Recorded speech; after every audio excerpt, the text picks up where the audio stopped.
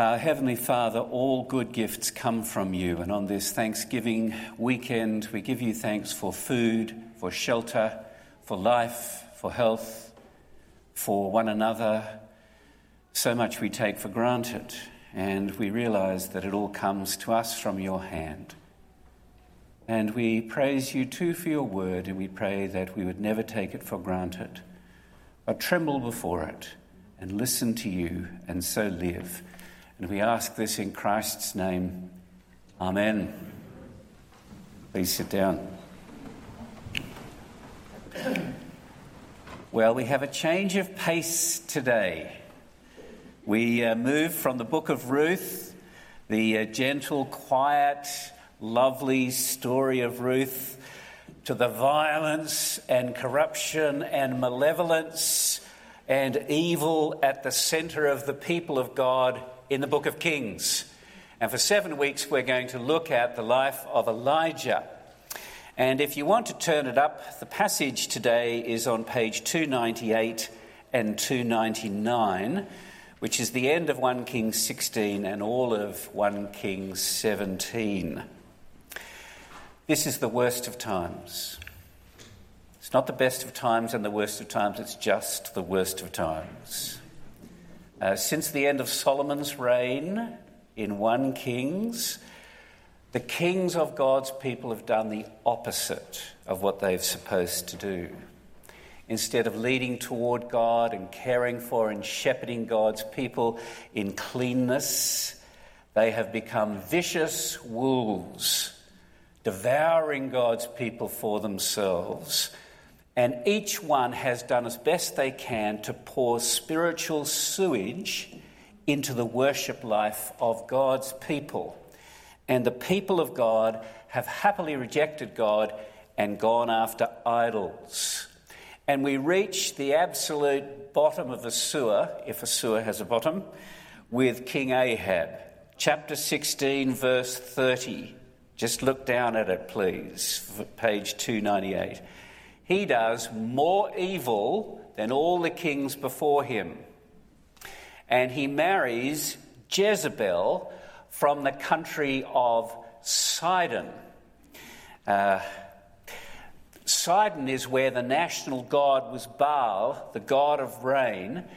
And so she brings Baal and also the sexy consort Asherah, the pole god.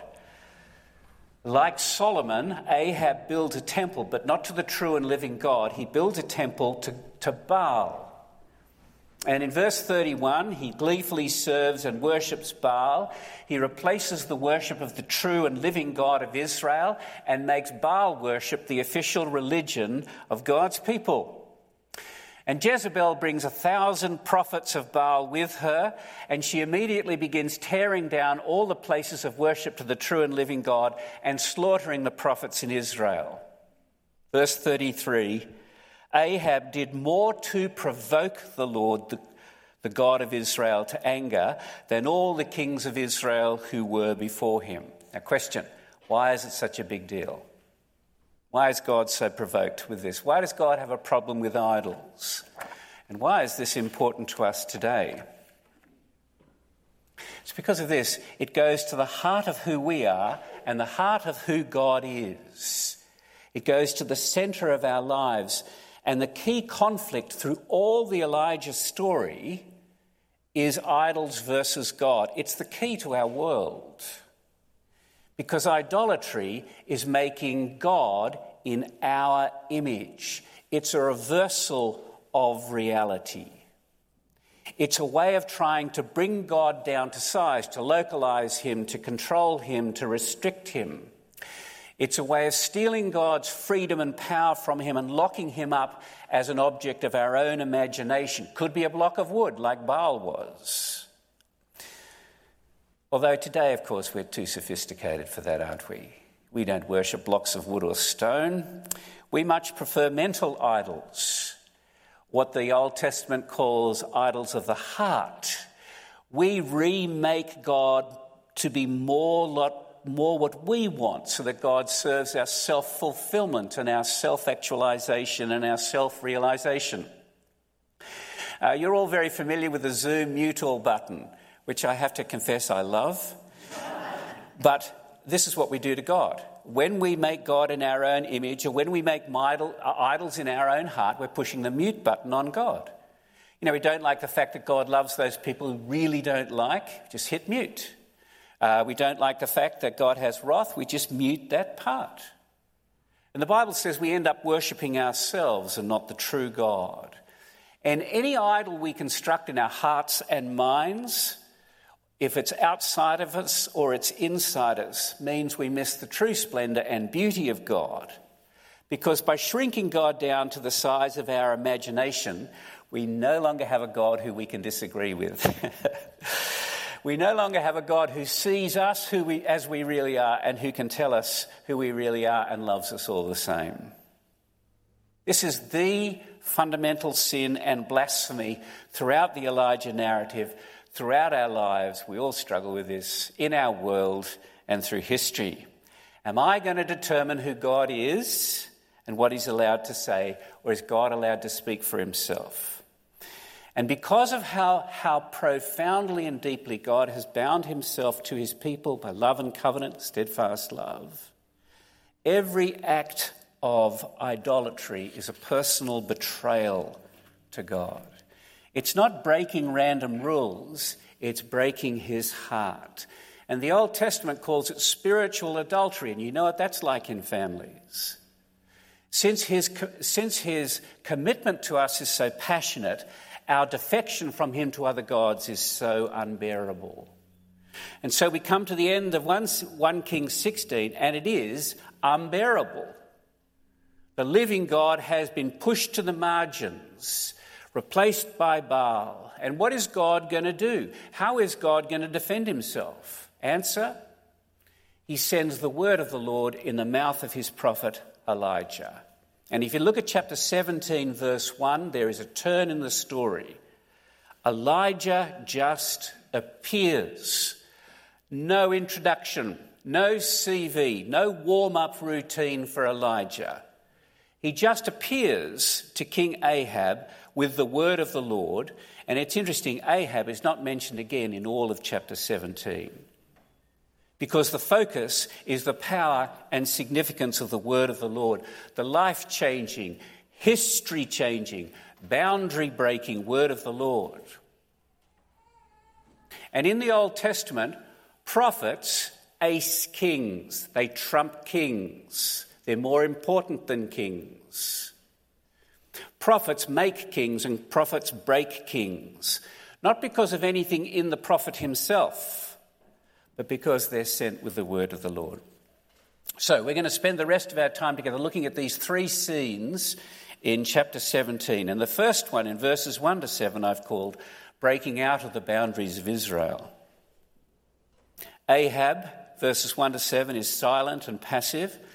Elijah comes to him with the word of the Lord, announcing that God is sending a drought. Verse 1, there shall be neither dew nor rain these years except by my word. This is perfect punishment that fits the crime for three reasons. Number one, Baal is supposed to be the ruler of rain. And by declaring a drought, God defies any notion that Baal is a real God. There is only one God who has made this world. Baal is not it. Two, the land of Israel, you remember this from when we went through Ruth? The land of Israel is not just real estate, it's spiritual geography. It's the land where God chose his name to dwell, the Holy Land. And he has promised that he would supply rain to his people unless they turned away to idols and reject him for other gods. And he's just following through. And thirdly, and this is very striking, this is a slow motion judgment that goes on for 3.5 years, this drought. And we learn from that, of course, that God doesn't just blow up in a fit of rage. He's gracious and merciful and abounding in steadfast love. And the reason he removes the blessing of rain from the land is to give Ahab and all his followers time to turn back to the true and living God. But look at how God does this. In verse 2, the word of the Lord comes to Elijah again, and he sends Elijah eastward. toward the River Jordan. Actually, over the River Jordan, outside the land of outside the land of Israel, to this little brook called Cherith. It is the reversal of the Exodus. You remember God brings his people after the Exodus across the Jordan into the land by miracle. Well, in chapter 18, the next chapter, we discover that Queen Jezebel has a search warrant out to kill Elijah. So God sends his prophet outside the boundaries of Israel, not just to protect his prophet and his word, but to remove his word from Israel so that as he waits for repentance. So it's a double famine. It's not just a physical famine of rain and food, it's also a spiritual drought of the word of God. And there God commands some birds to feed his prophet with bread and meat by the brook Cherith, just as he did in the wilderness during the Exodus. Just think of how God is doing this. He could quite easily destroy all those who serve Baal. He could take their lives, but he does not. He sends his word to bring us to repentance and to bring Israel to repentance. And when we reject his word, he withdraws his word from us. And soon the drought means that the brook dries up. And so God takes the opportunity, secondly, in verses 8 to 16, to break into the boundaries of Baal. So my first point was breaking out of the boundaries of Israel. My second point, second paragraph, is breaking into the boundaries of Baal. Look down at verse 8, please. The word of the Lord comes to Elijah again. And just as the drought stops any water in the brook east of Israel, God sends Elijah west, right through the country of Israel, right across the country of Israel to the coast, to the country of Sidon, which we already know is home for Jezebel, where the people of Sidon thought Baal was the unquestioned God. And the living God sends his word and his prophet right to Sidon, right to the north of Sidon, to a town called Zarephath. Now, why does he do that? It's not God's witness protection program from the Ahab search warrant, according to one of the commentators. It's not revenge against the people of Sidon for exporting their idol. It's because God wants to break into the boundaries of Sidon with salvation that's coming through his word. Just as God commanded the ravens to feed Elijah in verse 4, God tells us he commands a widow to feed Elijah in verse 9. And when he arrives, things look very dire indeed. The drought that God had sent to Israel is causing famine in the countries round about. And he comes to Zarephath, and there is a widow, and he asks the widow for a glass of water. And as she goes to get him a cup of water, he asks her for a bit of bread, and we discover that she is close to starvation with her boy, and she is preparing the Last Supper. Look at verse 12, please. As the Lord your God lives, she says, I have nothing baked, only a handful of flour in a jar and a little oil in a jug. And now I'm gathering a couple of sticks so that I might go in and prepare it for myself and my son, that we may eat it and die. And Elijah replies with something that is almost incomprehensible. In verse 13, he says, do not fear. Go and do as you have said, but first, he says to her, first, make me a little cake and bring it to me. Then afterward for yourself and your son, for thus says the Lord, the God of Israel, the jar shall not be spent, the jug of oil shall not be empty until the day the Lord sends rain upon the earth. Would it not be far easier if God did the miracle first? Yeah? Supplying the bread, supplying the jug and the oil, and then feeding the widow and her son, and then she could feed Elijah. You know, I see your kindness, Lord, and your great power, now I can feed your prophet. That's not how it works. Because God wants us to trust his word.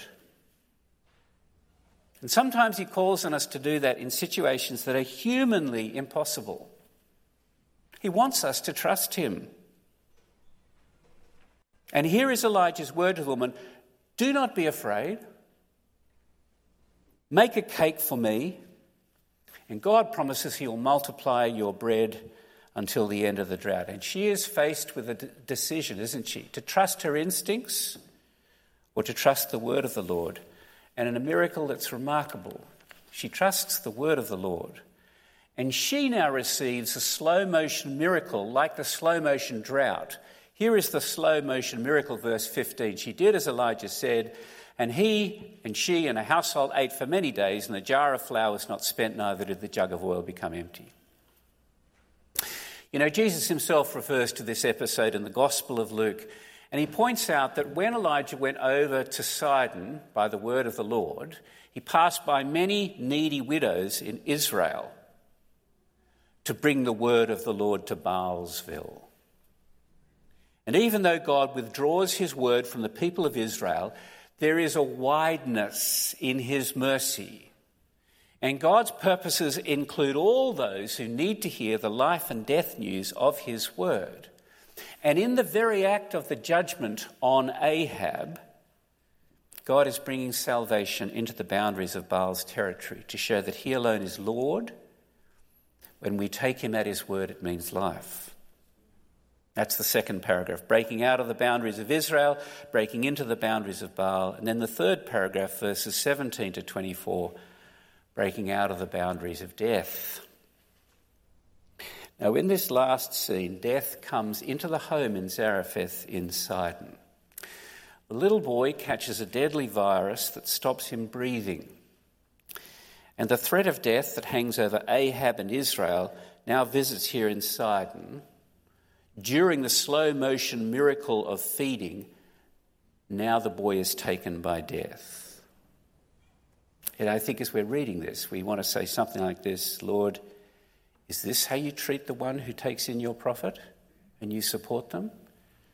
After miraculously providing food for them, now you let the boy die? How could you let this happen? Why are you doing this? Or is it that you can keep people alive on this side, but when they pass the boundary of death, they're gone from you? There's never been a resurrection in the Bible before this. And the woman's reaction is completely understandable. She's crushed and confused. She says to the prophet, look, she says, I know I'm sinful. And now by coming him, you've brought my sin to God's attention. He's punishing me. Is he punishing me? Does my boy have to pay for my sin? Notice, please, that in her grief, she shows a humility that comes from faith. She still believes that God is entirely in control. She's heard the word of the Lord. She knows the reality of her sin. And we also see some of the sensitivity and tenderness in Elijah. He is in grief. He's completely bewildered, like this woman is, who's taken him in at great personal risk. And thankfully, he doesn't argue theology with her. He doesn't give her some platitude and empty comfort. He does something completely forbidden to every Jew. He picks up the dead body and takes the boy out of the room, up to his room, and he cries out in verse 20, "O Lord, my God, have you brought calamity even upon the widow with whom I sojourn by killing her son?" Very revealing. Elijah's prayer also combines humility and faith. He doesn't blame God. He doesn't say why, which is usually our question. He doesn't say, why did you let this happen? Instead, he calls out of the deepest intimacy of his relationship with God, "O Lord, my God." And in his desperation, he stretches himself on the boy 3 times. He's deeply affected by the death of this boy. Is he trying to somehow identify with the death of this boy in some way? I don't know. And as he realizes his absolute helplessness, he prays again in verse 21, "O Lord my God, let this child's life come into him again." And God does. And Elijah takes the boy back to his mother for the blissful reunion. And for the first time in the Bible, God raises someone back to life again, showing he's not just the creator and sustainer in control of all the world, but he has power over death. It's absolutely beautiful. But the question I think we ought to be asking is, how do we apply this to ourselves? I mean, we are not Elijah. It's not as though if I pray hard enough and believe strongly enough, nobody in my family is going to die, and if they do die, I can raise them back to life again. I do know people who believe that. And I think it's the last verse in this passage that's so helpful and steers us in the right direction. It is the woman's response, and again it's remarkable, and this is where the writer wants us to go. After the blissful reunion of the mother with her boy, what do you expect her to say? I mean, I would expect her to say something like, now I know Baal is just a block of wood, it's a complete mistake to worship him. That works, doesn't it? Or how about this? Now I know that God is the Lord of and the true God. He has power over life and death. That'd be good, wouldn't it? Or how about this? Now I know that the death of my son had nothing to do with my sin, but everything to do with mercy. By allowing my son to die and by raising him back to life, he's given me even greater hope, life after death. That'd be good, wouldn't it? Doesn't say any of those things. She shows us exactly how we should apply this to ourselves. Verse 24. Now I know, she says, you are a man of God, belong to God, and that the word of the Lord in your mouth is truth. So in the context of drought and desertion and death, the word of the Lord is the source of life and hope, she says. In every episode that we've seen, every episode is set moving by the power of the word of the Lord, and every episode has as its aim the mercy of God by the word of the Lord. So the drought is to show the desolation of worshipping false gods and to give God's people time to come back to him in repentance. And as God tells us through a later prophet after God's people have gone into exile, as surely as I live, declares the sovereign Lord, I take no pleasure in the death of the wicked, but rather they turn from their ways and live. Turn, he says, turn from your evil ways. Why will you die, people of Israel? God takes no pleasure in the work of judgment, but he does in grace and giving life. His judgment is only the response to our idolatry and sin, but his love and mercy is not the response to our goodness, but arises out of his own free character. And God preserves the life of his servant in the wilderness, just as he did in the Exodus. He withdraws his word from Israel to make the people more hungry and humble before his word. And then he takes the word into Baal country, bringing faith and food to one family there with the multiplication of bread. And then he raises this young boy back to life, giving a joy to this woman that's quite unimaginable, strengthening her faith so that she becomes the spokeswoman for the chapter in the last verse. The word of the Lord is true. And every one of these episodes, I think, point to the person of Jesus Christ, of course. And I just say this very briefly. And it's Jesus who went into the wilderness to be sustained by God. It's Jesus who multiplied the bread and fed thousands. It's Jesus who raised a number of people back to this life and died and was raised to a completely new life in heaven by his resurrection. And it's Jesus who tells us that he has life in himself and that he will raise every one of us at the last day if we believe his words, giving us eternal life. And here he says it in black and white in John 5. Let me read 2 verses. Truly, truly, I say to you, whoever hears my word, believes him who sent me, has eternal life. Doesn't come into judgment, but has passed from death to life. Truly, truly, I say to you, an hour is coming and is now here when the dead will hear the voice of the Son of God, and those who hear will live. For as the Father has life in himself, so he has granted the Son to have life in himself. Amen.